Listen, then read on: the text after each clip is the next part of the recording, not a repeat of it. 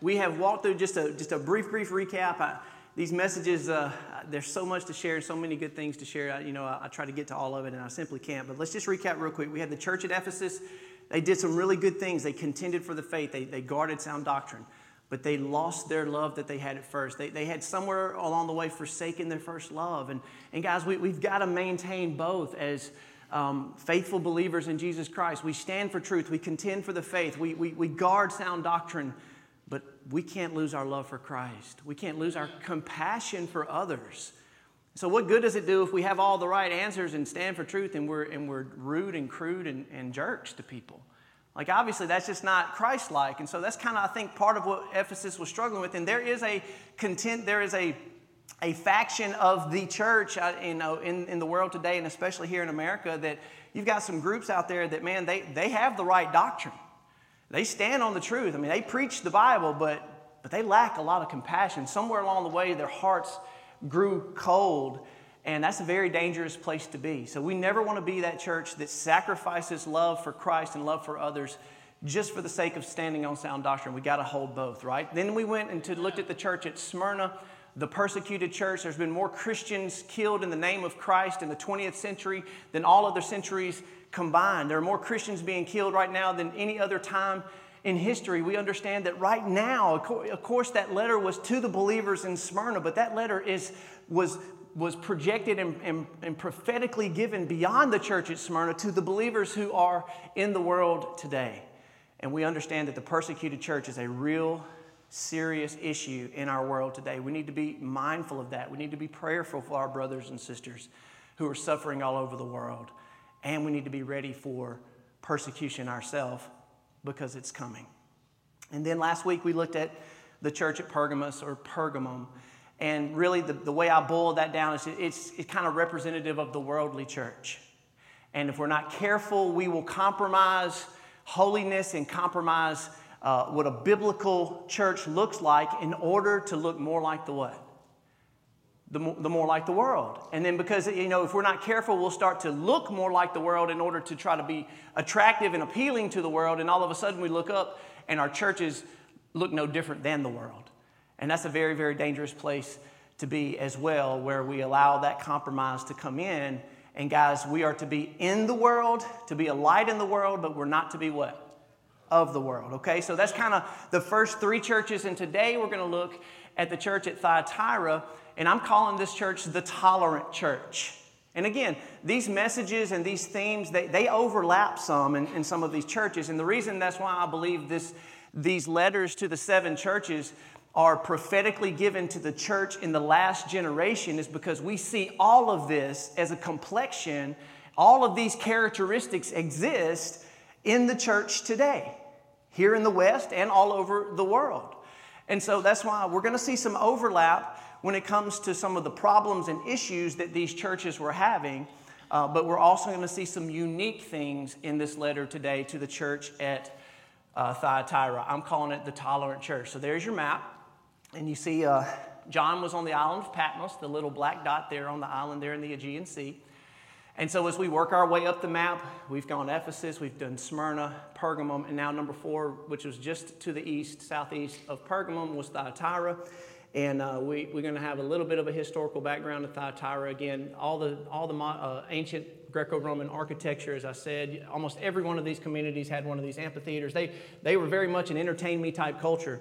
Sounds a lot like our culture today, right? I mean, they valued athletics and Olympic Games and arts and drama and music and all these kind of things. And that's kind of, we set up our stadiums today so that we can worship at the idols of these very same things. And so we're going to see that in every one of these churches. So just a little bit of a brief background. The best we can tell, this Thyatira was named by a Syrian ruler named Nicator.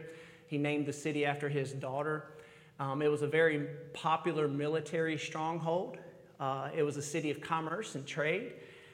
If you know anything about Acts 16 and Lydia, Paul runs into Lydia in Philippi, but it says Lydia was a trader of goods. She was a trader of purple fabrics, which were very valuable in that day, and she was from Thyatira.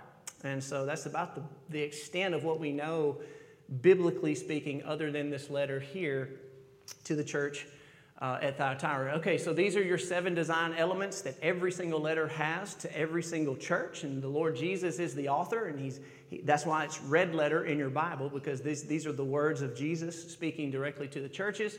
So we've touched on the name, a little bit of a historical background. We'll look at the title that Christ chooses for himself. There's usually a commendation. Then there's usually a concern. This is what you're doing good. This is what you're doing bad. One of the things that I want you to pay attention to, most of the churches were surprised with the Lord's evaluation of where they were. The ones that were doing really poorly, they thought they were doing well. And the Lord's like, you think you're doing well, but you're really not. And then those who maybe thought they were struggling, or maybe it was worse than what they thought it was, the Lord came back and said, you know what, you're really doing better than you think. And that should be a good kind of sobering wake-up call for us, because sometimes what we think we're doing or how we're doing isn't necessarily what is reality. So many times where we think we are is not where the Lord sees us as where we truly are. And so we should be very humble and it's very sobering for us as a local church to make sure that we see ourselves in light of God and his word, right? So let's go to the title of Jesus. So I'm going to go ahead and read the entire letter to the church at Thyatira, just so that you kind of get the context, and then we'll come back and jump in together. Okay, it says, "And to the angel of the church in Thyatira write, the words of the Son of God, who has eyes like a flame of fire and whose feet are like burnished bronze. I know your works, your love and faith and service and patient endurance." Hey, can we back off getting a little bit of a feedback back there? Thank you. "I know your service and patient endurance, so that your latter works exceed the first. But I have this against you. You tolerate that woman Jezebel, who calls herself a prophetess and is teaching and seducing my servants to practice sexual immorality, to eat food sacrificed to idols. I gave her time to repent, but she refuses to repent of her sexual immorality. Behold, I will throw her onto a sick bed, and those who commit adultery with her I will throw into great tribulation, unless they repent of her works. And I will strike her children dead. And all the churches will know that I am he who searches mind and heart, and I will give to each of you according to your works. But to the rest of you in Thyatira, who do not hold to this teaching, who have not learned what some call the deep things of Satan, to you I say, I do not lay on you any other burden. Only hold fast to what you have until I come. The one who conquers and who keeps my words until the end, to him I will give authority over the nations, and he will rule them with a rod of iron, as when the earthen pots are broken into pieces, even as I myself have received authority from my Father, and I will give him the morning star. He who has an ear, let him hear what the Spirit says to the churches." Amen. Amen. Let's pray together. Father, we pause to acknowledge the sacredness of your word. Father, help us to understand your word by your Spirit.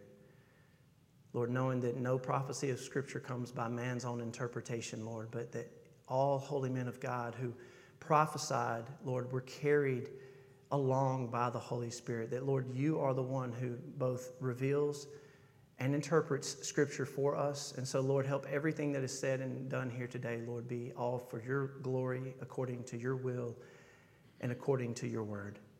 And I just pray that you would have mercy upon us, Lord, as we study these very relevant letters to the churches and as they apply to us today. In Jesus' name, amen. All right. So Revelation 2:18, here's the title, and this is interesting. It says, "And to the angel of the church in Thyatira write the words of the Son of God." This is the only time the title Son of God is used in the book of Revelation. I think it's kind of interesting. Of course, we know of Jesus is obviously the Son of God, and so he has eyes flaming of fire. Speaking of his omnipresence, God sees everything. He knows everything, and we need to be reminded of that. And then his feet that are burnished like bronze, symbolizing, the feet of the Lord is always synonymous with his judgment. He's coming to tread. I just woke some of you up, didn't I? He's coming to tread. He's coming to stomp. He's coming to wage war against the wicked. And when it's talking about his feet are burnished bronze, he's coming in fiery judgment. So that's kind of the picture that is set up here for the title of Jesus Christ. And so let's look at the commendation that the Lord gives to the church at Thyatira. So he says this. He says, I know your works and your love and faith, your service and patient endurance. Again, they were under persecution as well. Almost every one of these churches was suffering persecution of some type. And that your latter works exceed the first. And so, we kind of have a report card here for the church at Thyatira. And basically the Lord's like, hey, you're showing some signs of improvement. Like, I know your works, you're patient, you're serving, you're showing love and faith, and you're getting better at those things. And so, there is some commendation here for the church in Thyatira. But I want to share this passage of Scripture with you because I think sometimes we may forget that the Lord doesn't necessarily we don't necessarily deserve the Lord's praise for simply doing the things that we're what? Supposed to be doing anyway. How many of you have kids out there, right? And it's like, take out the trash, keep your room clean, keep the grass cut, do your chores, and the kids want a big old what?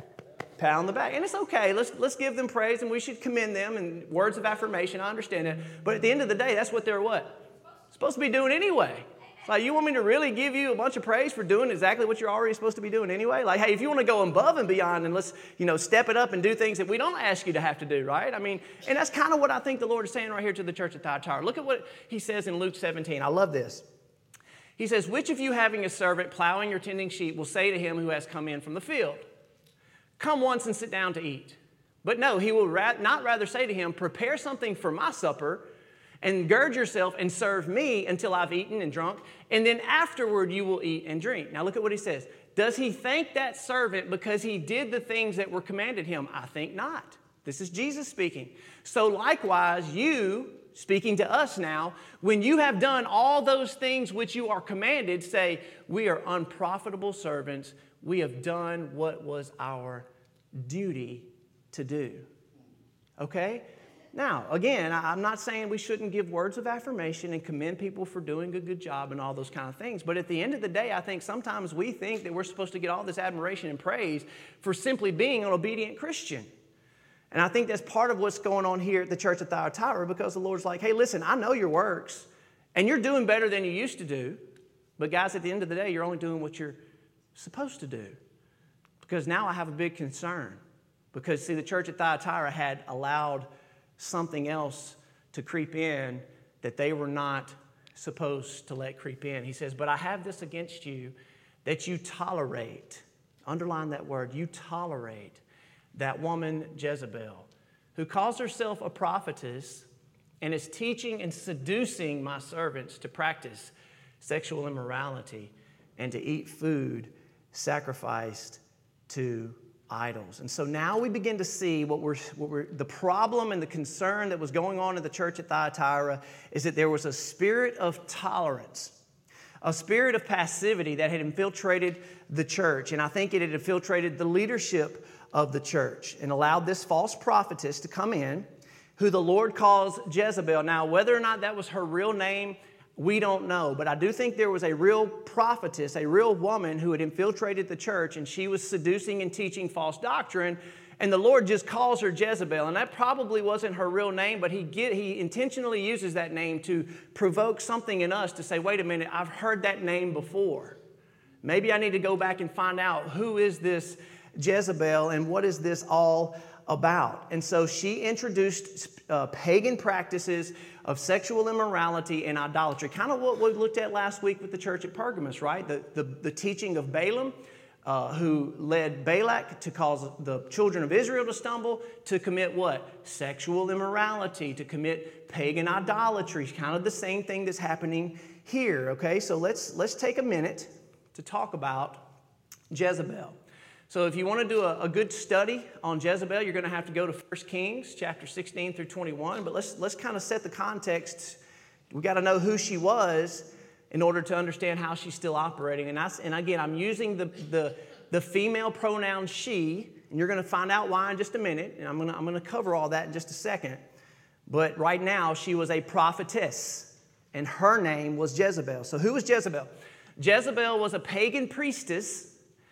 Okay, and if you have your listening guides, guys, you can fill in your blanks. Jezebel was a pagan priestess, and she was a wicked queen of Israel who led the entire kingdom to worship Baal and his consort, Ashtaroth.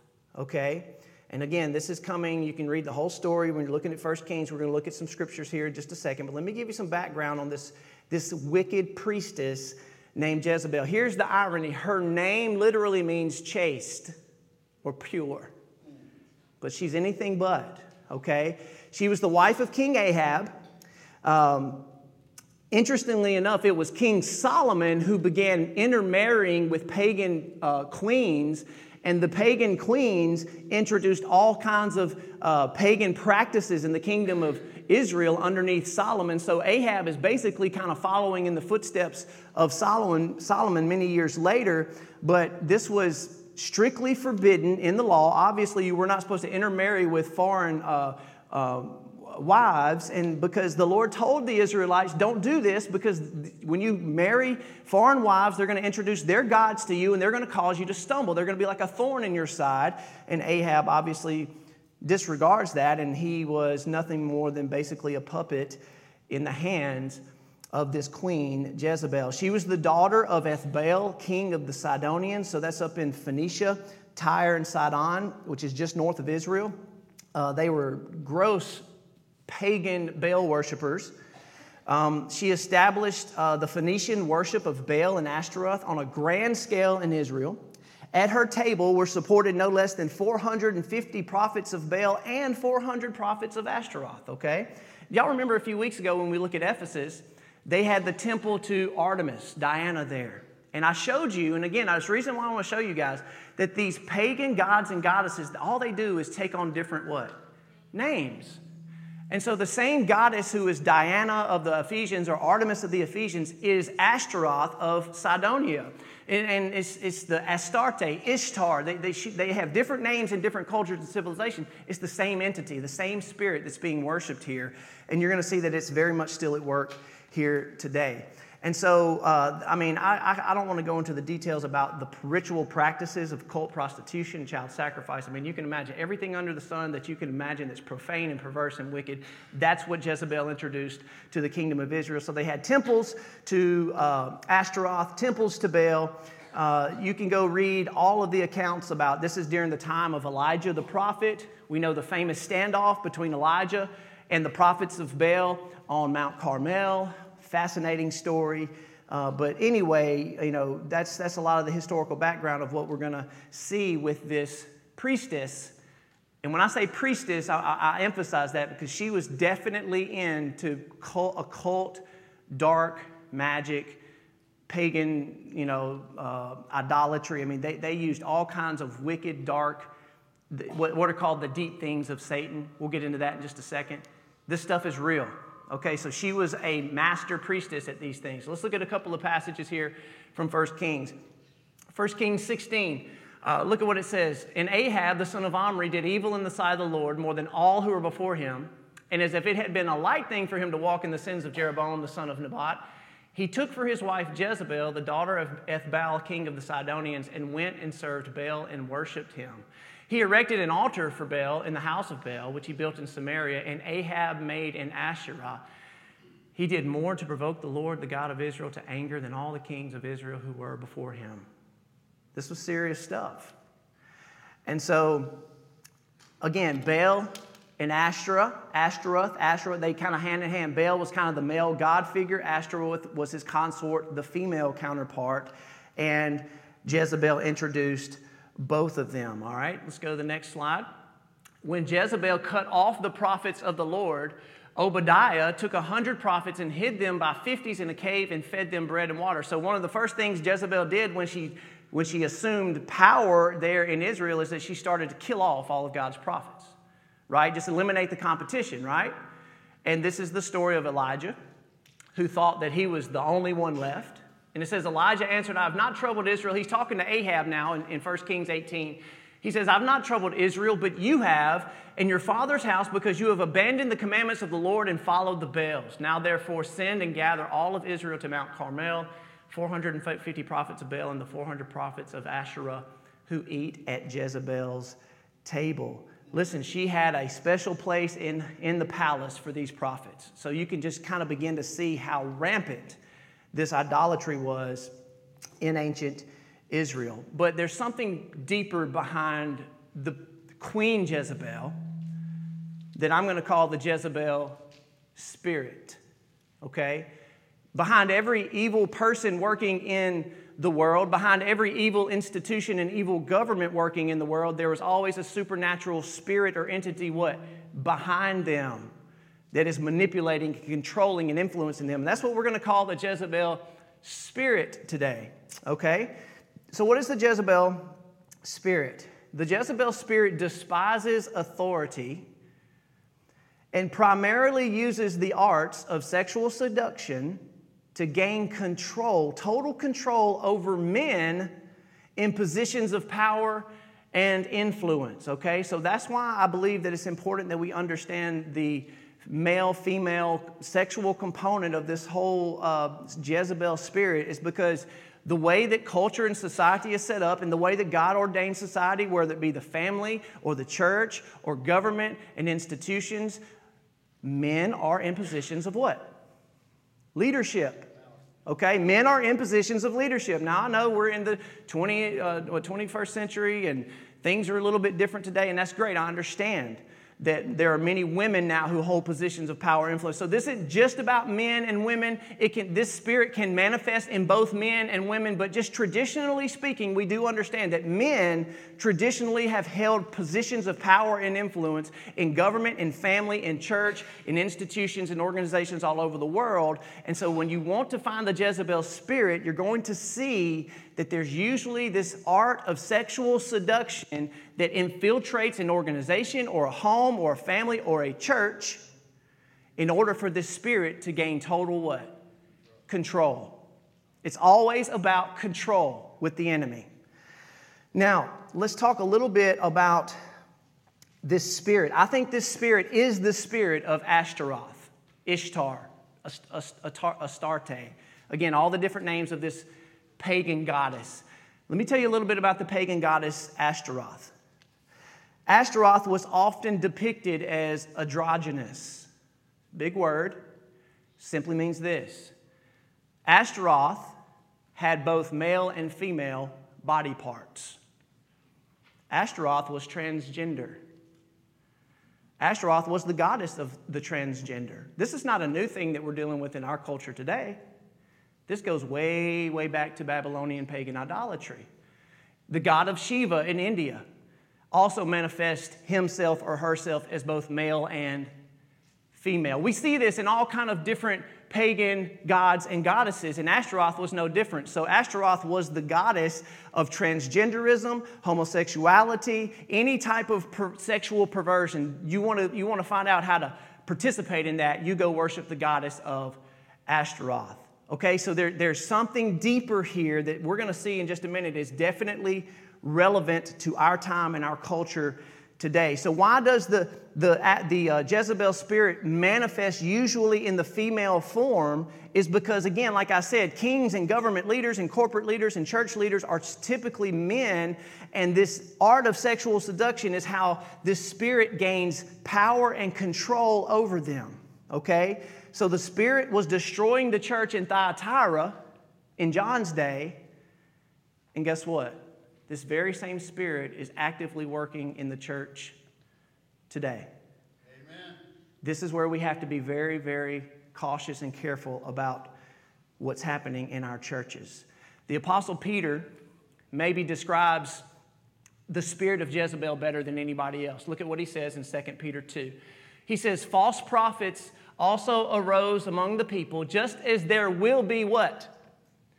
False teachers among you, who will secretly bring in destructive heresies. Look at what he says. Many will follow their sensuality, and because of them, the way of the truth will be blasphemed. Look at what he says. Especially those who indulge in the lust of defiling passion, and who despise authority, bold and willful. Guys, this is the spirit of Jezebel. There's always a component of seduction and sexual immorality, and there's always a component of someone who despises authority. They're trying to maintain and take over control. Okay, and then finally he says this: they count it pleasure to revel in the daytime, reveling in their deceptions while they feast with you. They have eyes full of adultery, insatiable for sin. They entice unsteady souls. They have hearts trained in greed, accursed children. Amen. This is a description of the Jezebel spirit. Now, this is what's even more dangerous, is that passive leaders who are more concerned about pleasing people, okay, who are more concerned about prioritizing tolerance. Do you know that there's basically one virtue in our culture today that almost everybody in their culture agrees with? And that's the virtue of what? Tolerance. We're supposed to tolerate everybody. You know? Who am I to say that what you're doing is wrong? If it's true to you, then it's true. If it's true to me, then it's true. But do you know the only place that the virtue of tolerance stops? Christians. Because we can't be what? Tolerated. We're the only people group in this culture that the culture hates and refuses to tolerate. You know, we can tolerate everybody else and all the other things that everybody else is doing, and we're supposed to just say, hey, if that's good for you, good for you. You know, no foul, no harm. You do your thing, I'll do my thing. Except for who? Christians. Because there's just one simple thing that we have that the rest of the world doesn't have, and it's called the living Word of God. Amen. And we believe it, and we teach it, and we live by it, and we preach it. And because of that, the rest of the culture, who's supposed to be so tolerant of everybody else, is not tolerant of us. Amen. But passive leaders elevate and prioritize tolerance, and if they're trying to please the culture, and if they're trying to please people, then they will elevate tolerance above truth, and they become easy what? Easy targets for the Jezebel spirit. You know what? This is nothing new under the sun. We see it in the garden, right? You see, Eve gets the blame for falling and being deceived by the devil to disobey God. Who was standing right there with her? It was Adam. Adam was there to protect. He was supposed to be a buffer in between his wife and the temptation of the enemy, and yet he was passive. He didn't step in and do his job as the man. God ordained him to be the leader and protector of his wife, and he failed because he was passive. Guys, this is the sin of men from the very beginning. We are naturally inclined to be passive when we need to step up and be leaders and men and protectors and providers of our homes and of our churches and of our communities. Amen. This is the sin from the beginning. So this is why there's no wonder so many people have fallen to this seductive spirit. I want you to think about this for just a second. The wisest man who ever lived, apart from Jesus, the wisest man who ever lived, the richest man who ever lived, the strongest man who ever lived, and even a man after God's own heart, all fell to who? The Jezebel spirit. Amen. Solomon, Samson, David. It doesn't matter how wise you are, how rich you are, how smart you are, even how spiritual you are. Any of us are susceptible to fall to this demonic spirit that is actively working to take control over our homes and our churches and our lives. That's how serious, guys, this really is. So let's look at this. Now, this is what's interesting, is that when you look at Mark chapter 6, we have another very vivid example of the Jezebel spirit. Now, what's so interesting is that John the Baptist was a forerunner to the Lord Jesus Christ, and he was a type or a shadow of Elijah. Remember, who's supposed to come to declare prepare the way of the Lord before he comes? Elijah. Now, I do believe Elijah will return. He's one of the two witnesses in my estimation. When we get to Revelation 11, we're going to find out more. Elijah's going to come back to be one of the witnesses to prepare the way of the Lord. But when John the Baptist came on the scene, a lot of people were asking him if he was who? Elijah. And he said, I'm not Elijah, but Jesus kind of said, well, he is kind of like a Elijah. He's kind of in the spirit of Elijah. So it's interesting that Elijah had to face Queen Jezebel, and they were mortal enemies. And now you have John the Baptist, and he runs into a very similar Jezebel spirit in Queen Herodias. Look at what it says in Mark 6. For it was Herod who had sent and seized John and bound him in prison for the sake of Herodias, his brother Philip's wife. because he had married her. Man, this is some piece of work right here, right? So like she'd been married to Philip, and she's like, nah, I'm tired of him. I'm going to go marry Herod. So they're all mixed up in, this is Jerry Springer, man.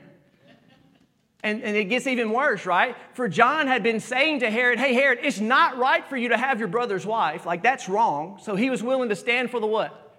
Truth. That's why he wasn't tolerated by the Spirit. And Herodias had a what? A grudge against him and wanted to put him to death, but she could not. What am I going to do about John the Baptist? I can't stand him because he's calling me out on my sin. So she says, I'm going to use the Jezebel spirit. But an opportunity came when Herod, on his birthday, gave a banquet for his nobles and military commanders and the leading men. Pick up on it, right? These are what? Men. They're having a party. They're getting drunk. Oh, by the way, when Herodias' daughter came in and what? She danced. Guys, this is not ballet. You understand what I'm saying? Okay? This is provocative. Okay? She strips, basically, in front of Herod and all his people. And Herod, being drunk and compromised and passive, look at what he says. Oh, the king said, ask me for whatever you wish, and I'll give it to you. And then he vowed to her, whatever you ask, I'll give it up to half of my kingdom. And look at what she does. The daughter was trained well. And she went and asked her mother, what should I ask for? Here's my chance. Go to the king now that he's put himself out there in front of all his buddies. And say, hey, I want the head of John the Baptist on a platter. And boy, it just cut Herod to the heart because he kind of liked John. But it was too late because he was passive and he was indulgent and he was seduced by sexual immorality. And the Jezebel spirit ended up putting John the Baptist's head on a silver platter. That's what I'm talking about. Passive men set themselves up as easy targets. Now, a lot of people may read this and say, well, does that mean that, that there's no place for a woman to have the role of prophecy in the church? And I want to bring this to your attention real quick because I think it's important that we look at this, guys. The Bible speaks a lot about the gift of what? The gift of prophecy. Romans 12, if prophecy, then prophesy a portion to your faith. In 1 Corinthians 12, that is one of the gifts of the Spirit in the church. We know in Ephesians 4, it says that God gave pastors and teachers and prophets and evangelists and apostles to equip the saints for the work of the ministry. So prophecy is definitely a legitimate gift in the church. And so somebody may say, well, you're just saying that only men, because this prophetess Jezebel, it's not that she was a woman is what made her so bad, it's that she was leading men and seducing them to fall away from the Lord Jesus Christ. She was teaching false doctrine. That's what was so bad about her doctrine. It wasn't the fact that she was a woman, because the scriptures talk about many different female prophetesses. Did you know this? Miriam is called a prophetess, Exodus 15. Deborah, one of the judges. Hannah, what a beautiful story, the mother of Samuel. She was a prophetess. Anna in the book of Luke, when she sees the Messiah. There's 4 daughters of Philip, the evangelist, who are called what? Prophetesses. And so we understand that there is a gift of prophecy that does apply to women. And so that's not what this is about. This isn't about, women have to keep their place. Now, I will say this. The office of pastor, teacher, elder, pastor is reserved by God for men.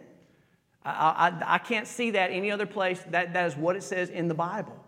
But that doesn't mean that women do not have many different roles and opportunities to bless and to edify the saints and exercise their spiritual gifts. And one of those spiritual gifts could be prophecy. Just to kind of put it out there, I want to make sure you hear me on that, okay? Amen. So here's the thing. He says, repent, right? Now, this is where it gets interesting. He says, I gave her time to repent, but she refuses to repent of her sexual immorality. This is what's amazing to me, is that even in this gross immorality and perversion, she's leading God's people astray. She's causing this church to be judged. God is still gracious and patient. He says, I gave her what? I gave her time. Like, can you imagine how long-suffering and patient and merciful God is? He's more merciful and long-suffering and patient than we are. He gave her ample time to what? To repent, but she would not. And he says, okay, well, there's some serious consequences that are going to come because she would not repent. He said, I will give each one of you according to your works. Jesus said it this way, what does it profit a man if he gains the whole world to lose his own soul, forfeit his own soul? Or what shall a man give in return for his soul? Listen to what he says. For the Son of Man is going to come with his angels in the glory of his Father, and then he will what? Repay each person according to what he has done. Guess what? That includes you and me. Amen. We will be judged. We must give an account of our life, and we will be rewarded accordingly, and we will be judged accordingly. And some of us are going to suffer a tremendous sense of loss when we stand before the Lord of glory and we realize that we wasted so much time and resources and energy and opportunity instead of being faithful to the Lord. Amen. Guys, I don't want any of us to be caught in that situation. Paul said it this way, is that we must all appear before the judgment seat of Christ so that each one may receive what is due for what he has done in the body, whether good or evil. So let's talk about this for just a second. God is grieved when we misrepresent him and his name, and there are what? There are serious consequences when we fail to repent. There are serious consequences. The Bible even talks about a sin that may lead unto what?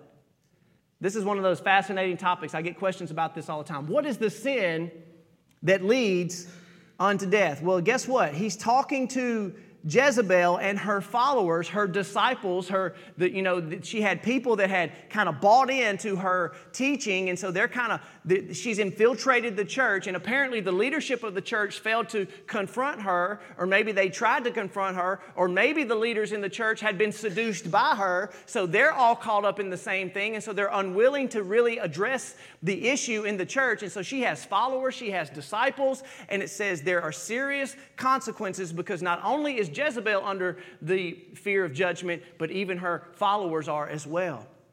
And so we start looking at this, and look at what the Lord says to Jezebel and her followers. Behold, I will throw her onto a sick bed, and those who commit adultery with her I will throw into great tribulation unless they repent of her works, and I will strike her children dead.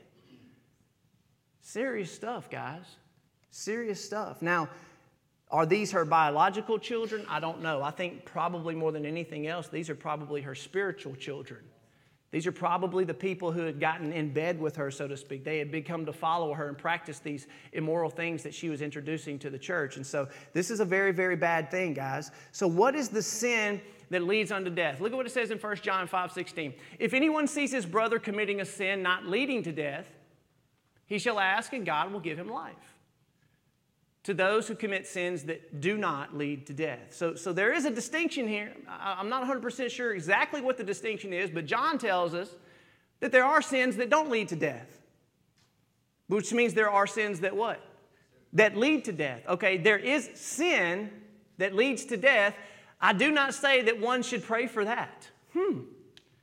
That's strong, right? So is it like when people get to a hardened point where they refuse to repent of immorality, that they're so stubborn and they're so willfully defiant of the Lord that God is basically saying when they get to that point, you don't even really need to what? Pray for that anymore. Because they've made their choice. So you kind of start saying, what is this? Like, does it mean that people lose their salvation? No, I don't think that's what it's talking about. I think we're talking about believers in the context of the church. But this is what I think is happening here. There apparently are persistent sins, and I think that you can put those sins into a couple of different categories. I think the sin of sexual immorality and idolatry. Those are the two primary sins because that's the two primary sins of Jezebel. When we're experiencing sexual immorality and we're living in a life of sexual immorality and idolatry, and we refuse to what? Repent, then there seems to be a scriptural precedent that can lead to a believer's what? Physical death. In other words, God is saying, hey, I've reached a point where I've let you mar my name. You've brought disgrace to my name for only so long. I can't let you do it anymore. And I'd just rather go ahead and just take you out of this world than to allow you to keep living in perpetual sin and bringing disgrace to my name. Amen. I think that's what's happening right here. And that's the warning to the church at Thyatira. It's like, if you continue to do this and you fail to repent, you're going to go on a sick bed. And your children may die because of this type of rebellion and immorality. There are other scriptures that talk about this as well. Look at what it says in 1 Corinthians 5. Again, there's a connection to the sexual immorality. It's actually reported that there is sexual immorality among you, and of a kind that is not tolerated even among pagans. For a man has his father's wife, and you are arrogant. Ought you not rather to mourn? Let him who has done this be removed from among you. You are to deliver this man to Satan for the destruction of his what? Flesh, so that his spirit may be saved in the day of the Lord. In other words, this guy who refuses, he claims to be a believer. By all accounts, he's a Christian. He's wrapped up in an immoral relationship. And Paul is saying, listen, you got to turn this guy over, get him out of your church, because his spirit state may still be saved, but we're going to turn him over to Satan to destroy his what? Flesh. That means the guy may what? He may have to die. That's not it. Look at what it says in 1 Corinthians 11. This is dealing with the Lord's Supper. Don't take the Lord's Supper in an unworthy manner. Let each person examine himself and eat the bread and drink the cup. For if anyone who eats and drinks without discerning the body eats and drinks judgment on himself, that is why many of you are weak and ill, and some of you have died. So there is something happening here in the church in Corinth where they were disregarding the Lord's Supper, living in some type of immoral lifestyle, and they were unrepentant. And it said some of them were sick and weak, and some of them had even what? Died because of their sin. Guys, we don't need to play around with sin. Amen? I mean, this is serious stuff here, okay? So there's something there that we need to be very aware of. Now, there is a commendation, and we're going to look at the good news after we get through some of the bad stuff, right? But to the rest of you in Thyatira. So that tells us that the Jezebel spirit had not conquered the whole church, right? There were still some people in the church that remained faithful. Look at what he says. You do not hold to this teaching. You have not learned what some call the deep things of Satan. To you I say, I do not lay upon you any other burden, only hold fast what you have until you come. So what are these deep things of Satan? Deuteronomy 18. Anyone who practices divination or tells fortunes or interprets omens or a sorcerer or a charmer or a medium or a necromancer, anyone who inquires of the dead, for whoever does these things is an abomination to the Lord. And because of these abominations, God is driving them out before you. The Lord your God has not allowed you to do this. Guys, do you know why you should not mess with tarot cards and horoscopes and Ouija boards and occult practices and all that kind of stuff? I even think watching some horror movies. I mean, there's just some really deep, dark stuff. You know why the Lord said don't do that stuff? It's not because they don't work. It's because they do. Because they're very, very powerful, and we open ourselves up when we begin to dabble in these things, and we don't realize that the enemy, that opens doorways and for him to come in and influence and take over, parts and control of our life. And so the Lord is saying there are deep things of Satan that Jezebel was introducing to the church that we need to stay clear of, right? Not because they're harmless, because they do most definitely work, all right? And so let's go on here. Look at Ephesians 5. Take no part in the unfruitful works of darkness, but instead expose them, for it is shameful to even speak about these things that they do in what? In secret. So what is the deep things of Satan? I'm going to give you one illustration, and I got to move on. Do y'all know what is one of the fastest growing religious movements in America today? It's called Wicca. Modern pagan witchcraft. Matter of fact, if you don't believe me, in 2018, the stats were like this. Wiccans, this is witchcraft, was doubling in number every 30 months. So about every 2 years, Wicca is doubling in number. There aren't any churches growing that fast.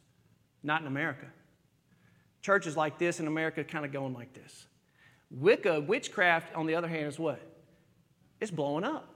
And that doesn't even include things like spiritualism, New Age movements, Druids, neo-pagans, all this environmental stuff. It's all connected. And so we have to understand that there are probably tens of millions of people just in America today who are practitioners of the deep things of Satan. And if you don't think that it's here, it's probably in every church. There's some type of that influence that we have to be aware of in every community, in every organization. Again, because at the end of the day, this is the Jezebel spirit who is at work. Guys, this is what's happening in our culture. I wish I had more time to talk to you about that, but I've got to move on. So what's the prophetic profile? How do we look at what's happening with the church at Thyatira in John's day, and how does it apply to what's happening in our day? All right? It's the tolerant church. Now, let me give you a couple of examples of how we become tolerant as Christians, and we start to compromise truth to fit in, to please people. So we don't want to rock the boat. We don't want to be considered to be offensive to anybody, right? It's almost like the worst thing that you can do in our culture today is to what? Offend somebody.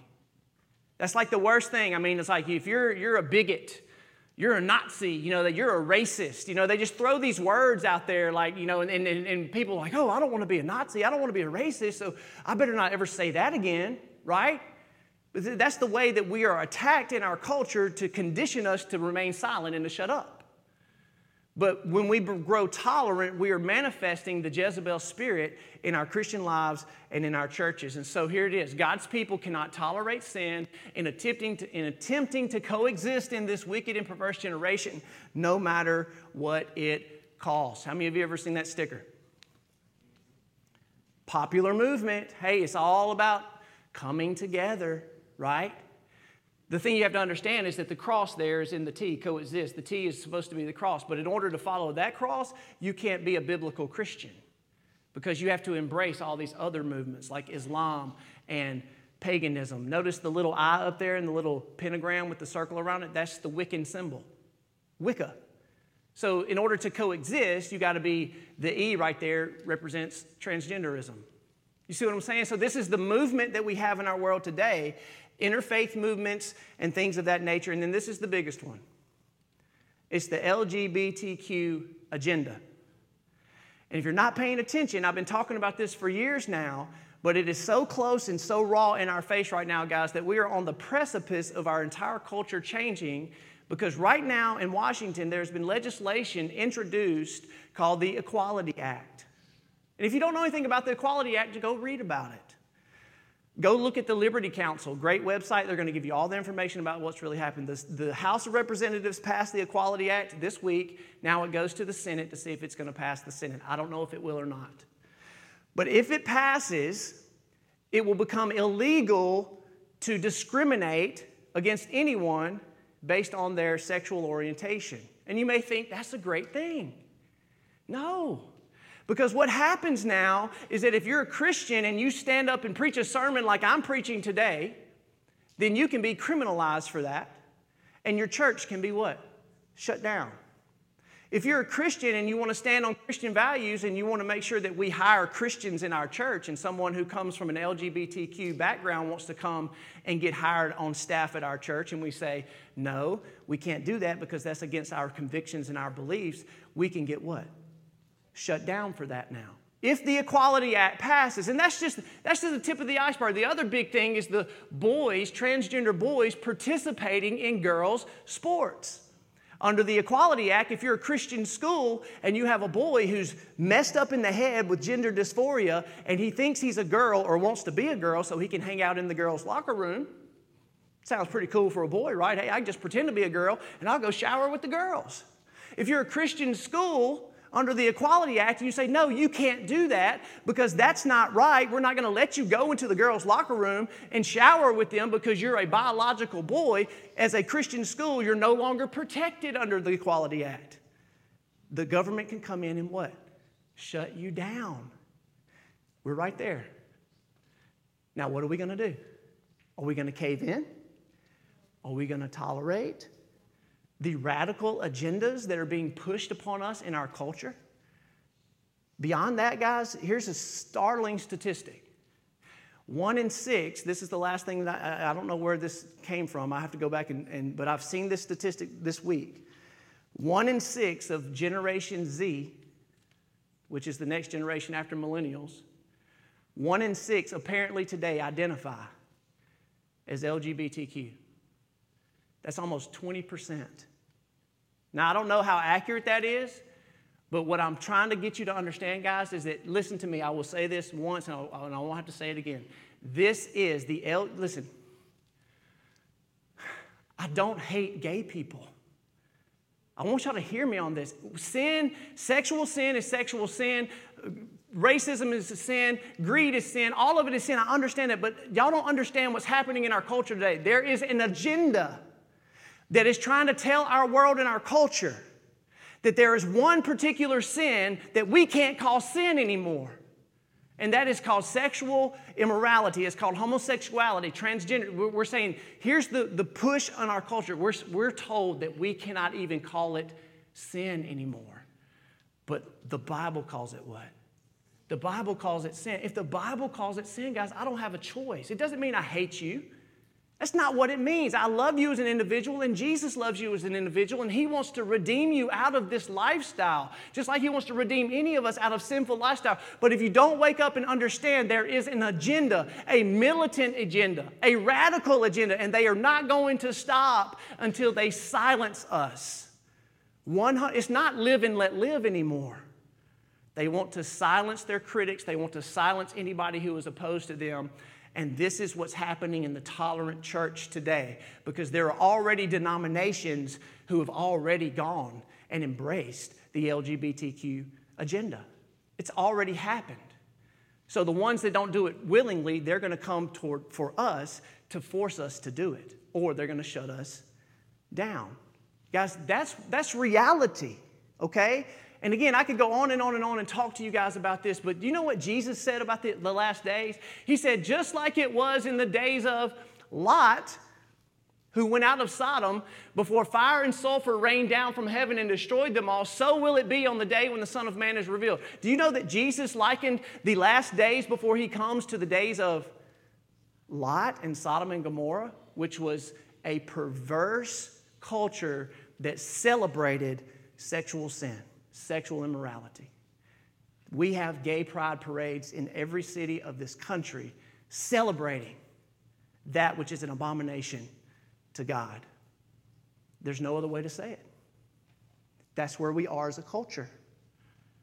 This is the tolerant church. Are we going to be a tolerant church? If that offends you, this isn't the church for you. I don't know what else to tell you. I love you in the Lord, but if that offends you, this is not the church for you. Because we're not going to compromise on this, not as long as I'm here. Now, y'all can get rid of me, or they can come after me or whatever, but as long as I'm here, we're not going to give in to this, guys, because we cannot tolerate sin if God calls it sin, okay? And we didn't pick this fight, by the way. We didn't pick this fight. They have taken this fight to us. There's always been people who've been gay and transgender, and they've always practiced sexual immorality. We've always had this issue in our problem. We didn't pick this. They brought it to us. So now we have a decision to make. Are we going to stand for truth, or are we going to cave and give in like many of the churches are doing all around us? Serious stuff, guys. Serious stuff. I got to finish up. I didn't even have time to preach on that, where the Catholic Church now has a temple, a mosque, and a church in the Middle East where they're trying to do Chrislam. And this is just a whole other topic for a whole other subject. All right. Who keeps my works until the end, I will give him authority over the nations. He will rule with them with a rod of iron as an earthen pots are broken into pieces, even as myself have received authority from my Father. Guys, listen, you will rule and reign with Jesus Christ if you overcome in Christ. You will be princes and kings and queens in the kingdom. Think about it. Queen Jezebel wants to offer you a false sense of royalty when Jesus is saying, I'm giving you the true eternal place of ruling and reigning with me in my kingdom. So you will have authority to rule and reign in the coming kingdom of God. And again, I could give you so many passages of Scripture.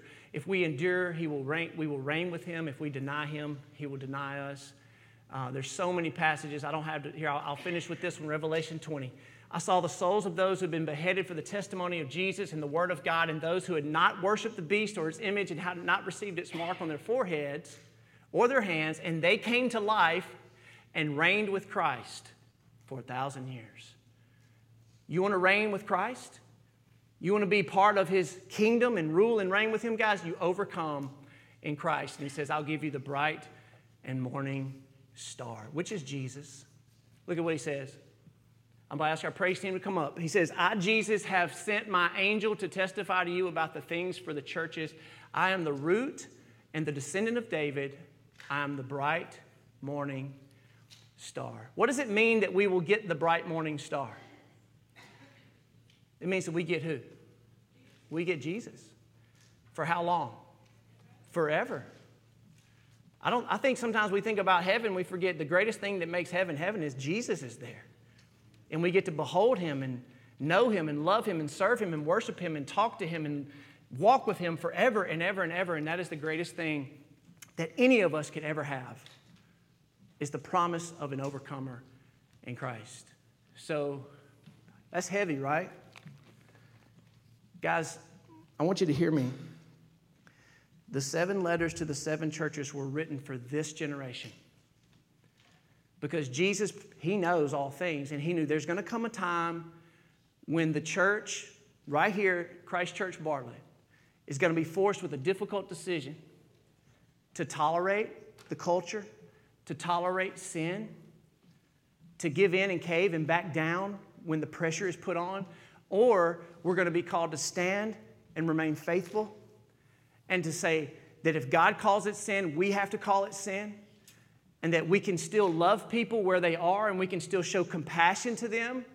We're not here to beat people up. We're not here to condemn people. We're here to offer them the greatest gift of all, which is salvation and forgiveness and a relationship with the one true God so that people can find, listen, you want to talk about identity? There's no greater place than have your identity in who? In Jesus Christ. I don't want you to have your identity in anything else under the sun. Not your sexuality, not your income, not your job, not your spouse, not your family. You have your identity in Jesus Christ alone. That is what the gospel offers us. A relationship to have, a opportunity to have a relationship with the one true God. And he gives us our identity. That's what identity is, ultimately. And so, guys, I know that's a lot. Please pray for your leaders. Pray for your husbands.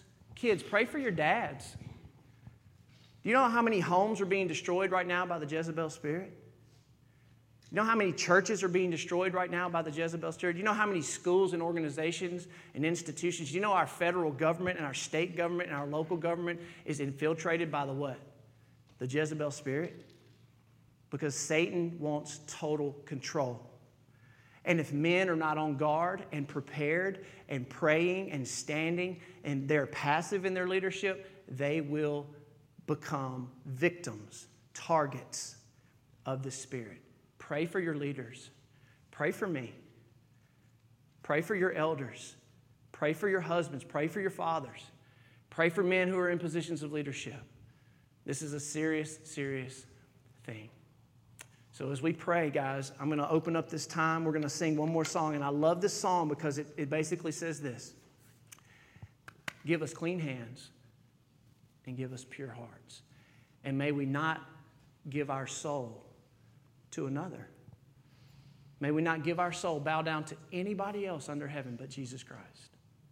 And as we sing this, guys, I want you to let God work in your heart and your life. Let Him minister to you wherever you are. Whatever you're dealing with right now, whatever emotion or whatever conviction that you may have right now after this message, a heavy, heavy message, let this song minister to your heart. If you need to come here and pray, come pray. If you need to talk to me about salvation, come talk to me. If you need to get on your knees right where you are and pray, do that. But make sure you deal with it right now. Amen? All right, let's pray together. Father, I can't thank you enough for hiding me behind the cross. Because I'm nobody, Lord. And yet you call me and you've given me your word and you've given me a zeal for the holiness of God. And Lord, I am just as fallen and just as in need of salvation and forgiveness as anybody in this room.